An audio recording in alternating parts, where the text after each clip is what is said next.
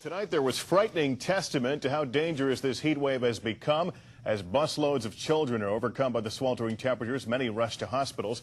Firefighters train the cooling water of their hoses on some 40 heat-exhausted children and adults outside the Jackson Park Fieldhouse on the south side. In the summer of 1995, a natural disaster struck Chicago. A heat wave so hot that it warped train rails, caused cars to break down in the streets, and roads to buckle. This was the deadliest heat wave on record in the United States. The heat wave caught both residents and city workers unprepared. Hospitals were packed, emergency crews understaffed, and patches of the power grid failed. By the time it was over, approximately 740 people had lost their lives. Many of those who died were elderly people who lived alone. But it doesn't stop there. Maybe not surprising, but when looking more closely, those who died were disproportionately women, Black, and residents from the poorest neighborhoods in the city. The belated responses to the heat wave from firefighters, paramedics, and police officers to mitigate the problem proved largely ineffective, leading to the heavy death toll. In addition to the ineffective government responses, there was a particular problem in Chicago, one that has persisted for a long time because Chicago is one of the most dangerous cities in the United States. So dangerous, in fact, that many elderly, particularly those in low socioeconomic neighborhoods, opted to stay indoors with their windows and doors shut during the heat wave because they were afraid to leave their homes for fear of their safety. This is a story about the fear of violence and the risk to community safety that resulted from the extreme heat and ineffective government responses.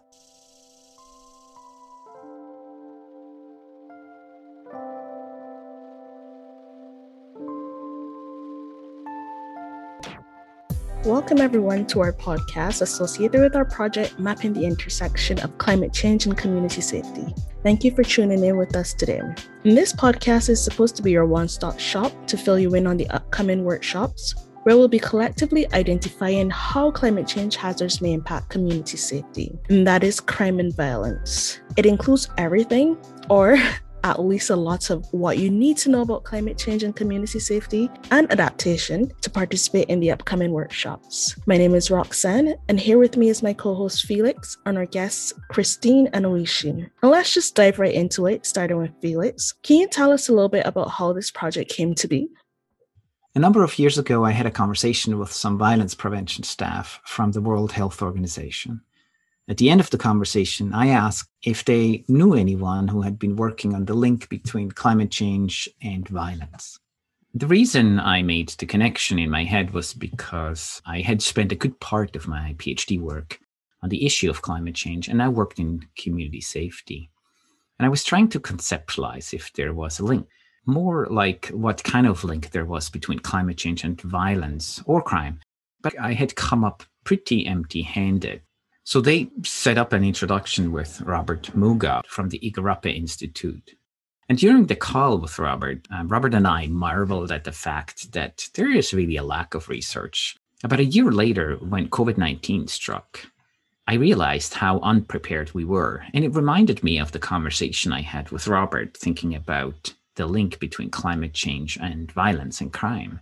So I was interested in exploring an application some more. And once you, Roxanne, put together the proposal, the Social Science and Humanities Research Council was pretty quick to fund this. So here we are. So what I'm hearing is that the issue of climate change and safety has been present for a while, but it seems like there's much more that can be done to tackle the issue. So that begs the question, what makes this project different? Yes, it's true. There has been a lot of work done in the area of mitigation and adaptation of climate change.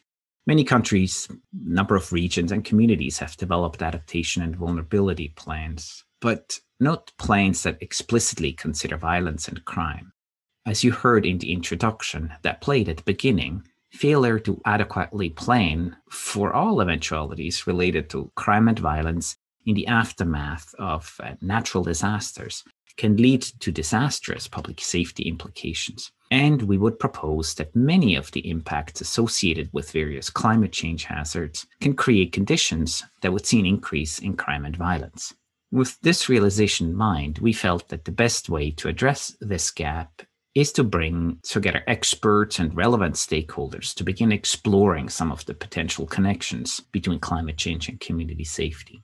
These conversations and the information we hope to collect will serve as the foundation to support evidence-based decision-making and adaptation planning that will address effects of climate change on violence and foster community safety.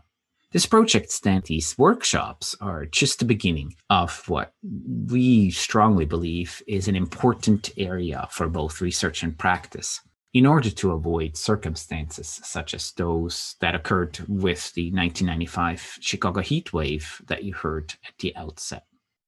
Right. We're collaborating with people from various backgrounds who'll be bringing in their own experiences and expertise. But we recognize that most of us are only bringing one form of understanding and expertise. That is, some are climate change experts, others are crime prevention experts, and some are experts at working with, advocating for, or supporting particular communities. That is, communities that already experience increased levels of vulnerability. And this is vulnerability that may be further increased due to the impacts of climate change. If we continue with the example of the heat waves in Chicago, the residents who died from that heat wave were disproportionately poor women and Black residents. And this is why our conversation about climate change and community safety must be a collaborative one. Understanding the risks and the vulnerabilities associated with this issue involves the expertise of people from all these different backgrounds. Yes, but let's take a step back.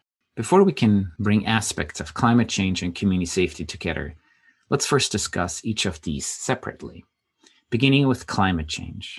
To have the discussion, we've invited Christine to talk about climate change, and in particular, the human impacts of climate change. The water commissioner today just held a news conference just moments ago. It ended. He fell just short of calling this a water pressure crisis, saying as many as 3,000 people illegally opened up fire hydrants today. That caused a severe water pressure strain throughout the city. He warns that today's problem will be tomorrow's problem if that doesn't stop. The 1995 Chicago heat wave is more than a story of poor government response. Residents, desperate and without any support, opened fire hydrants around the city to keep cool. More than 3,000 hydrants around Chicago were opened by young residents living in neighborhoods with very few public spaces that had air conditioning.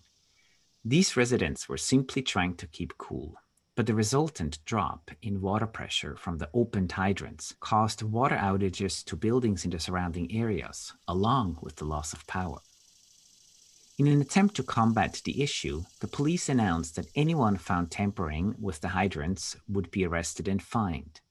Nonetheless, when the city dispatched emergency crews to seal the hydrants, they were met with resistance as people threw bricks and rocks to keep them away. This is why Eric Klinenberg, the author of Heat Waves, A Social Autopsy of Disaster in Chicago, calls the story of the Chicago heat waves a social disaster. This story highlights the consequences of poor adaptation planning and the human impact it has on violence and safety. Welcome, Christine. So let's begin with an overview of climate change, specifically a discussion of some of the climate change hazards that are going to be featured in the upcoming workshop discussions. Thank you for having me. So research has suggested that as the average global temperature increases, which is referred to as global warming, acute climate hazards such as heat waves and floods will increase in frequency and severity, and chronic hazards such as droughts and rising sea levels will increase as well. So there are 5 climate change hazards that we have identified to discuss in this project. They are global temperature rise, changes in snow and ice, sea level rise, and changes in precipitation, as well as more intense and frequent extreme weather events. Okay, great. Let's begin our discussion then by speaking about global temperature rise. So this is something many of us are likely familiar with. Our planet's global temperature has increased over the last few decades, and this trend is projected to continue even with mitigation measures such as reducing greenhouse gas emissions. For example, record high temperatures were documented in the recent years, where 9 of the 10 warmest years happened within the last 10 years. Globally, 2020 was the warmest year on record, tying 2016, which was the previous record. This increase in temperatures contributes to warming oceans, melting ice, and snow, which affect precipitation patterns and sea levels and the severity of hurricanes. These effects of increasing average temperature and extreme heat events will be more severe in urban areas, which already tend to be warmer than surrounding rural locations because of a phenomenon called the urban heat island effect. Can you tell us what is the urban heat island effect? So the urban heat islands are built up areas that are hotter than nearby rural areas. For instance, for a city with 1 million or more people, the average air temperature can be 1 to 3 degrees warmer than surrounding areas. So this happens because the paved surfaces and closely packed buildings in urban centers are more effective at amplifying and trapping heat than natural ecosystems, as well as rural landscapes where trees and vegetation provide shade and air cooling through evaporation. Furthermore, cities and towns generate heat from sources like furnaces, vehicles, and air conditioners. Okay, tell us about glacial retreat. Glacial retreat refers to the melting of glaciers and ice in the Arctic. So the effects of climate change on the Arctic seem to be happening earlier and are more extreme than the effects in the rest of the world. For example, research has documented rapid changes in temperature, precipitation rates, and humidity in the Arctic. So let's discuss rising sea levels next. This is the result of glacial retreat and ice melting, right? The rise in sea level could lead to higher tides and increased risk of coastal flooding, submergence, and coastal erosion.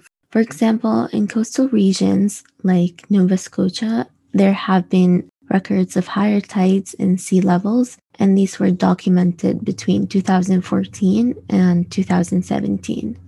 So 70% of the world's coastlines are projected to experience a sea level change. This will lead to coastal systems and low-lying areas experiencing adverse impacts such as submergence, coastal flooding, and coastal erosion. And all of this is also affecting precipitation patterns? So models of climate change project that changes in precipitation patterns will not be uniformly distributed. Some regions will experience increases in precipitation, while others will experience decreases. For instance, in Canada, the annual mean of precipitation could increase up to 7% by the end of the 21st century. However, in other regions, for example, South Europe, there is an expected decrease in precipitation. And then lastly, we have extreme weather, right? Yes, extreme weather events are expected to become more intense and severe and possibly more frequent. So these extreme weather events include flooding, droughts, heat waves, wildfires, storms, and hurricanes, as well as storm surges. So already we have experienced changes in many extreme weather events that scientists have linked to human influences. So let's look at droughts. The combination of decreased rainfall and increased hot temperature poses a high risk to more droughts. This could become amplified by the reduction in soil moisture in the summer. For areas with an increased risk of precipitation, there's also an expected increase of stronger and more intense hurricanes. So coastal regions in the US and Western Europe in particular are at an increased risk of hurricane-induced rainfall. In the context of this project, extreme weather is a big concern.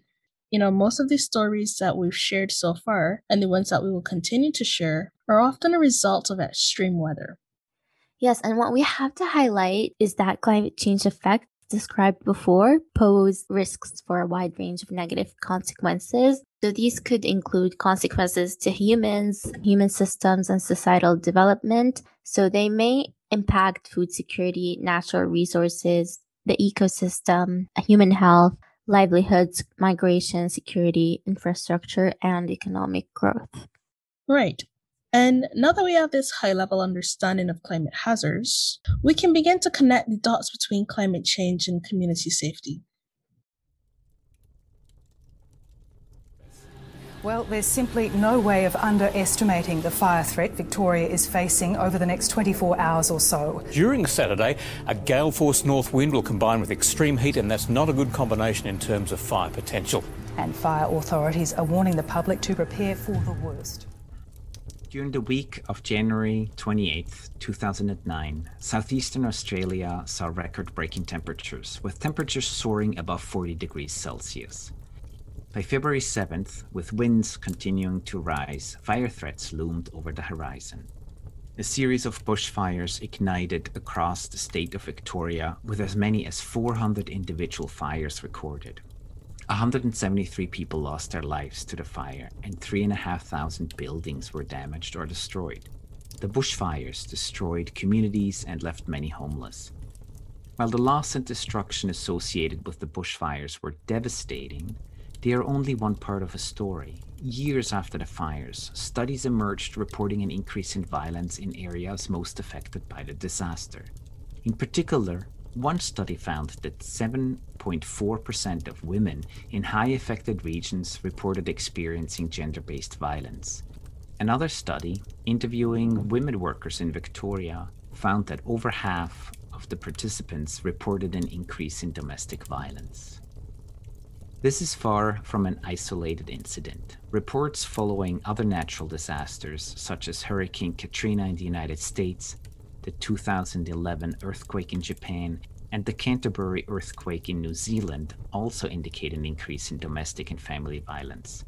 Displacement, unemployment, increased alcohol and substance use, trauma and grief, as well as gender roles and expectations, may all play part in contributing to the problem.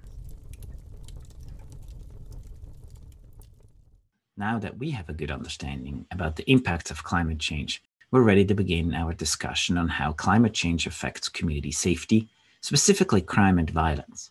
Roxanne is here with me now to have this conversation. First, Roxanne, I think we should try starting by defining these terms. I agree. Firstly, the World Health Organization defines violence as the intentional use of physical force or power, threatened or actual, against oneself, against a group, or against a community that either results in or has a high likelihood of resulting in injury, death, psychological harm, maldevelopment, or deprivation. And when we speak about violence, we can further break this down into three categories. We have interpersonal violence, we have self-directed violence, and collective violence. And for the purpose of this project, we're focusing on interpersonal violence and possibly some self-directed violence. When we speak about interpersonal violence, we're talking about violence which occurs between family members, intimate partners, friends, acquaintances, and strangers. And this could include the mistreatment of children, youth violence like gang activity. It includes violence against women in terms of intimate partner and sexual violence. And it also includes elder abuse. And as the name suggests, self-directed violence then is that violence which is inflicted upon oneself. And here we're talking about things like suicide and self-mutilation. On the other hand, when we talk about crimes and criminal behaviors, these two can be divided into two categories, that is crimes against person and crimes against property. So crimes against persons involves the use of violence against a person, including family violence, street violence, hate crimes, kidnapping, physical assault, homicide, and sexual violence. While crimes against property, they do involve unlawful acts, but they do not involve the use of violence against a person. And examples of this would be break and entering, farm theft, vandalism, and theft. And throughout our workshops, we expect that both of these categories of violence will be featured. Okay, so from my understanding, some researchers have been looking at climate change and the link between climate change and safety and violence for a little bit now, but the research is really quite limited. Yes, that's correct. We found research from academic disciplines such as psychology, sociology, political science, economics, history, and geography. So the research that has been done, what is it telling us? Well, the connections between climate change and violence have really been divided by researchers into two general categories, and they tend to talk about the direct connections or the indirect connections. Okay, so can you tell me a bit more about the direct connections? Direct connections between climate change and violence have mostly been related to hotter temperature and its effects on irritability, aggression, and violence. For instance, extreme heat can lead to the activities that trigger violence, such as the increased use of alcohol. Researchers have also proposed physiological changes, such as dehydration, which are then associated with mood disturbances, confusion, and anger. And finally, we can think about the ways that extreme heat can change the human behavior patterns. For example, people congregating outside because it's too hot inside, which then creates the conditions for contact crime to occur. And this is actually quite similar to what led to a disproportionate number of deaths among the elderly during the Chicago heat wave that we've been telling you about throughout the podcast so far, where many of the older people, they opt to stay inside to avoid being exposed to criminal activity. What about some of the indirect connections between climate change and violence, for example? Yes. This one is a bit more complex, as this is where other types of factors begin to come into play. Firstly, consider the aftermath of a natural disaster, which are stressful events for individuals and families and communities. And, during this time, people may experience feelings of powerlessness, increased stress, and mental health problems such as PTSD. They may experience a disruption in their access to basic provisions or a loss of their social network. And this all then increases the risk for violence in the home, in the neighborhood, or in the community. And, while this research is limited, there's actually evidence of increased domestic and family violence, child abuse and neglect, and sexual violence in the aftermath of natural disasters. Right. Yeah, you're right. This was highlighted in the excerpt that was read earlier about the bushfires in Australia, right? Yes, and extreme weather events leading to disasters are only one of the climate change effects to be concerned about.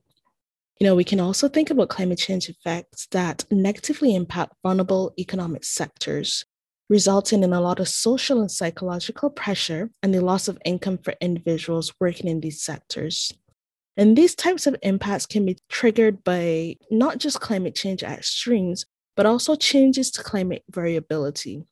For example, instead of thinking about just natural disasters like storms and hurricanes, we can also think about things like changes to precipitation patterns and temperature increases, which can negatively affect agricultural production.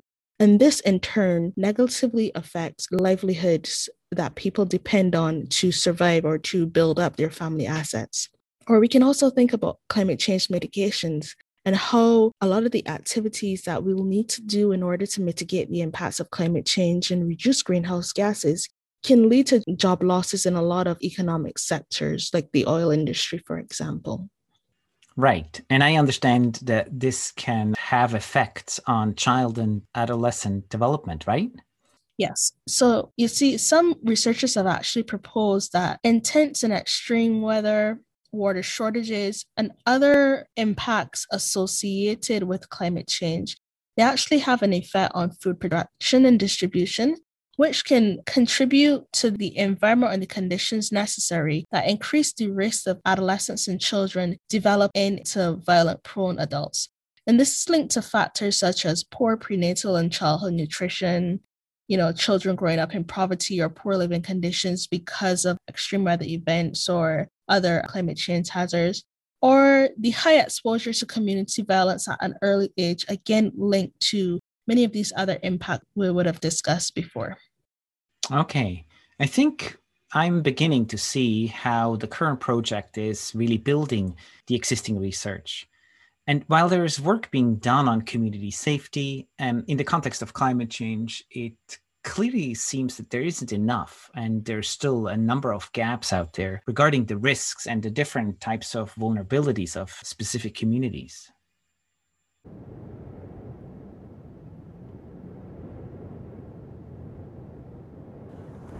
I'm asking these guys, I'm like, help, help me, you know what I mean? And the guys was like, I can remember him telling me, we can't help you, August 29, 2005, Hurricane Katrina struck in New Orleans and became one of the most destructive hurricanes in U.S. history. With winds over 190 kilometers per hour, the hurricane took the lives of approximately 1,800 people and displaced 800,000 others. It resulted in up to $81 billion in damages. While we may like to believe that natural disasters affect everyone equally, Hurricane Katrina is an excellent example of how race and class create unique risks and vulnerabilities to natural disasters. It was only years after the hurricane that stories of white vigilantes and police killing began to surface. Reports of police officers and white civilians accused of committing racially motivated violence against the black residents in New Orleans later emerged. While about 80% of New Orleans was submerged due to broken levees, Algiers Point, a mostly white neighborhood in a predominantly black region, became one of the few areas above water. White militias closed off the neighborhood and threatened to shoot black residents traveling through and around Algiers Point as they thought safety. One resident reportedly stated, "Anything coming up the street darker than a brown paper bag is getting shot." Despite these threats, no police reports were recorded and the police took no action. The number of people shot in and around Algiers Point is still unclear. However, eyewitnesses report at least 11 people were shot following the storm. This also meant that many people could not escape to safety.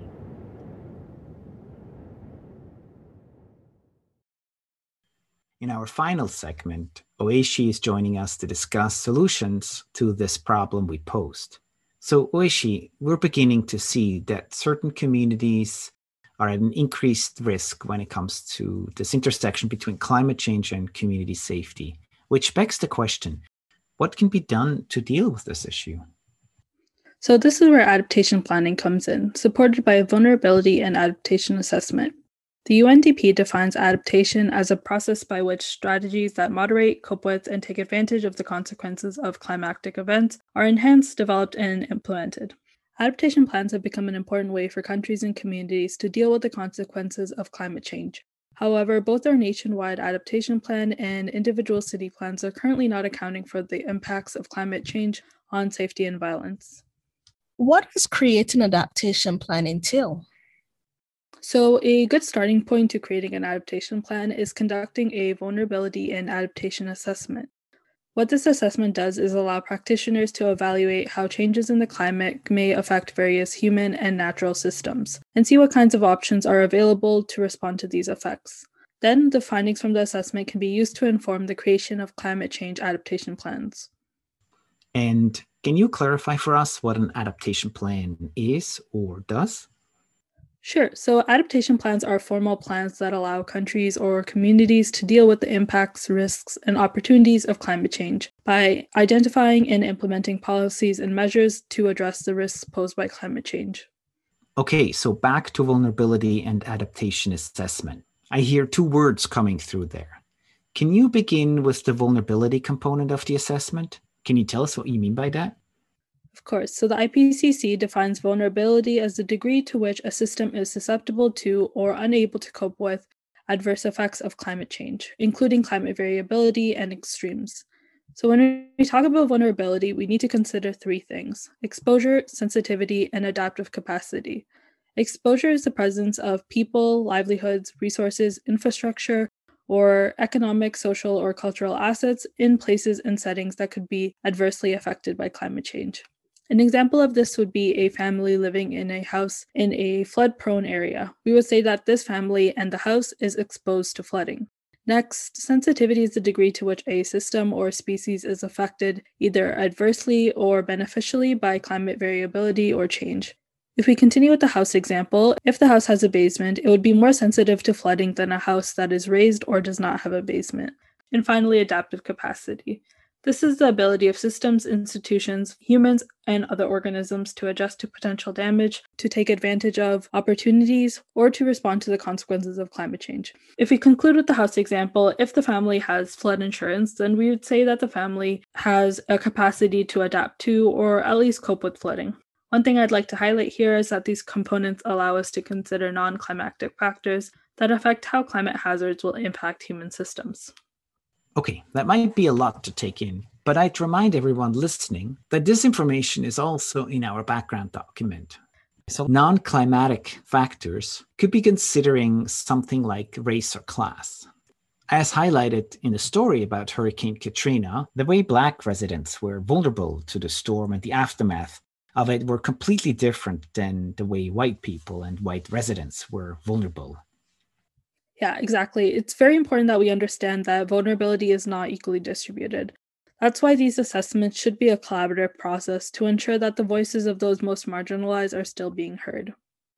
So, if someone were to ask why we should care about or assess vulnerability, how would you answer that question? I'll give you 3 reasons. The first is so that we can identify the greatest risks of climate change. Second is so that we can identify factors that contribute to vulnerability. And lastly, so we can determine how to best allocate resources that may be scarce. So altogether, the information about the components of vulnerability tell us how vulnerable a system is to climate change and the extent to which adaptation is possible. That sounds very much like the reason we will gather at our workshops. Yeah, exactly. So the mapping exercise is really our first step in identifying what are violence risks to certain climate change hazards and understanding who may be vulnerable to them. Is there anything else you would like to add to this? Well, I'd just like to add, if you want to learn about the stages and the steps that go into vulnerability and adaptation assessments, you should take a look at the adaptation section in our background document. However, while I'm here, I'll discuss stage 2 of the assessment because, as you've said, they do inform the workshop activities. Stage 2 involves investigating vulnerability, future impacts, and adaptation. We've gone over the vulnerability part quite a bit, so I'll go on straight to the future impacts. This step aims to project future risks under climate change. We should be thinking about describing risks both with or without climate change. This can be done by integrating the experiences, knowledge, and expert opinions of stakeholders, community partners, and climate change experts with documented knowledge about the impacts of climate change. And the final step is? The final step is the adaptation assessment of opportunities available to respond to climate change. These adaptation options should be assessed based on factors such as economic value and ease of implementation. It involves identifying resources and barriers to the implementation of adaptation options and identifying and prioritizing policies and programs to address current and projected risks. However, for the context of this project, we do recognize that we will be limited in how much information we can collect on this component of the assessment.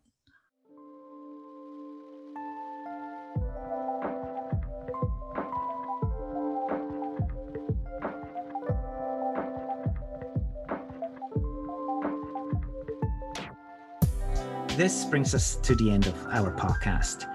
Through the various stories and the research that we shared with you, we hope that the connection between climate change and community safety has become more clear.